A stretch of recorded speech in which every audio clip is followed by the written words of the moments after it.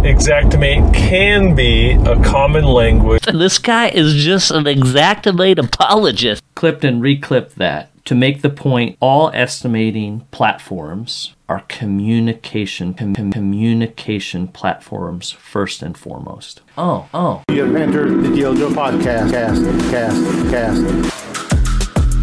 This is a clip, a teaser from episode 111 of the DOJO podcast, where we introduce a simple formula for better construction estimates. Xactimate can be a common language. Okay, I mean, this is complete hogwash.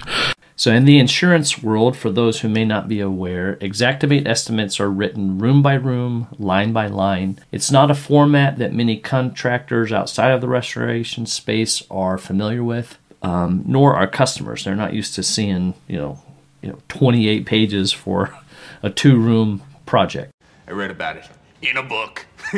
But who is familiar with that format? Oh, insurance companies. Complicating the claim. Who also has the money when it's a restoration insurance claims project?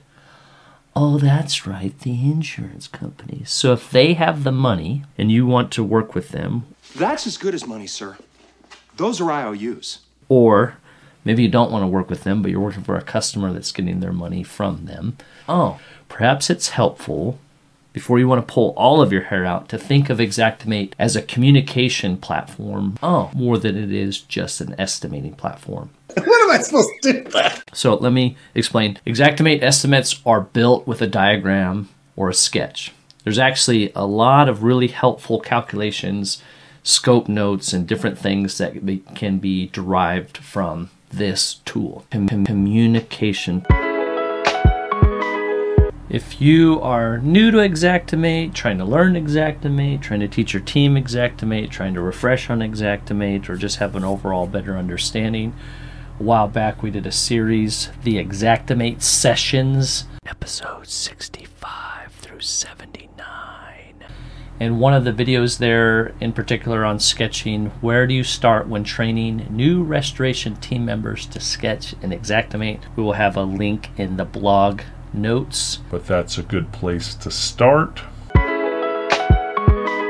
So Xactimate estimates also allow you to forward photos that are labeled in correlation to the rooms and the scope that you're going to be referring to in your estimate. A labeled photo helps prevent many unnecessary headaches. For example, a photo labeled Kitchen Cabinet Base Section 1 Face Damage, replace the box. Some people may say, that's way too many details, but it's much more helpful than image 1008 or cabinet broken. Communication. The adjuster can understand, claims rep can understand, the client can understand, the production team can understand. Subcontractors can understand. This is what this photo is telling me. Before you resort, as many do, to simply blaming the estimating tool, this guy is just an Xactimate apologist. Stop and think about your processes. Your processes. Does your team regularly create an estimate that the insurance company, the entity with the money, the customer, the entity with the pen, to sign the contract, and the production team, the ones who have to complete the work, all understand? Communication. If one or all of those parties don't understand the scope, you need to fix your estimating process. The estimate itself is a byproduct of a series of processes that start with client intake, honest conversations, a topic we've discussed on this podcast, episode 86. Site observations, inspection. Can I inspect your home? And the notes that go to the estimator, whether that's the same person inspects and estimates, or if there's a central estimator within the company, or perhaps remote estimating, Epic Estimates as an external resource. But the details, the data from the site has to be communicated thoroughly. Thorough data captured and communicated thoroughly to whoever is going to create the estimate. Communication, because it creates a series of following steps, which include The customer being able to understand what you're contracting for, what is and is not in your scope. If insurance is involved, that they understand what they are responsible for. Predator. Appropriate scope leads to accurate cost, accurate data input. And then when it gets down to the production team, it's very important that whoever's writing the estimate always thinks in mind of the production team as well. Clarity, consistency, and accountability, which is something that we go over in detail in our last book, How to Suck Less at Estimating. Habits for Better Project Outcomes by John Isaacson, The Intentional Restorer, is now available. This is a full color. It's got diagrams. This book is also a course available online through our friends at Restoration Technical Institute, rtilearning.com. This course has 6 modules which reflect the 6 chapters in this book. If you sign up for the course, you get a free PDF copy that is designed to correspond with the course, How to Suck Less at Estimating. This book is available on Amazon. It's true. If any of these topics hit home or seem to be helpful to yourself or your team, you may want to check that out. All of these are topics, again, that we discuss on episode 111 of the Diojo podcast, including Deep Thoughts for Construction Estimators. And our Deep Thoughts this week is brought to you by Norm Foster. This book first published in 1961, Construction Estimates from Takeoff to Bid. A good estimate is built around a good set of quantities and a proper feeling for cost. Career growth tips for Nicole Humber. Invest in yourself. Do your research. Become an expert in the industry where it makes it impossible for anyone to put the lid over you.